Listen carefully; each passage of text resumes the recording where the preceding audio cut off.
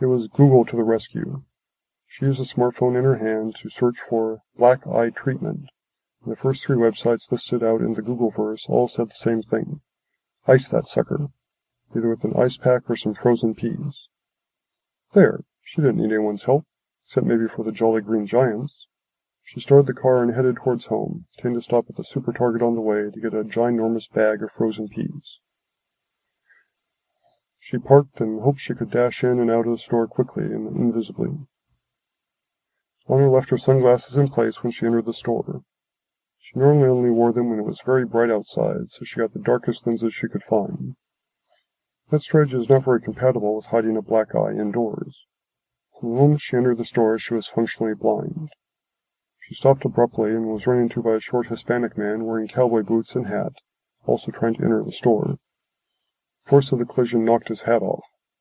Eleanor tried to start moving again and apologize, and instead bumped into a teenage employee coming to help.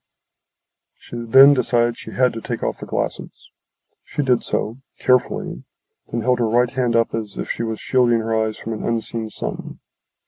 Eleanor issued a general apology to all in earshot and moved on without further collisions.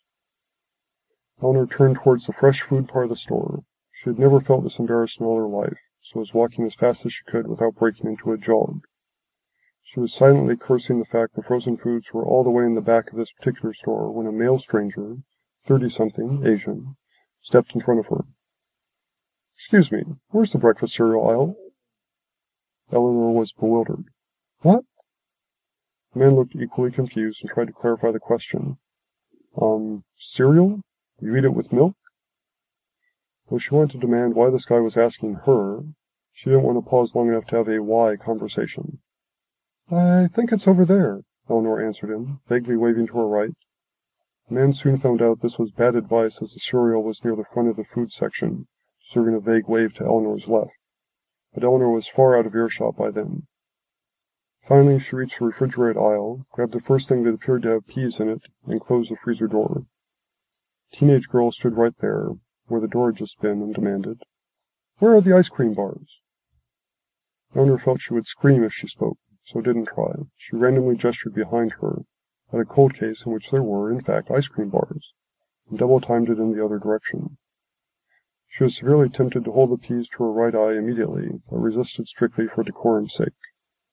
She shielded her eye from sight and from the glare of the fluorescent lights, and saw the checkout lines just a couple steps ahead when a woman with silver hair, wearing a bright pink velour tracksuit, stepped in her path and asked, "Excuse me, where are the—" Why, Eleanor screamed, effectively stopping all shopping in a third of the store.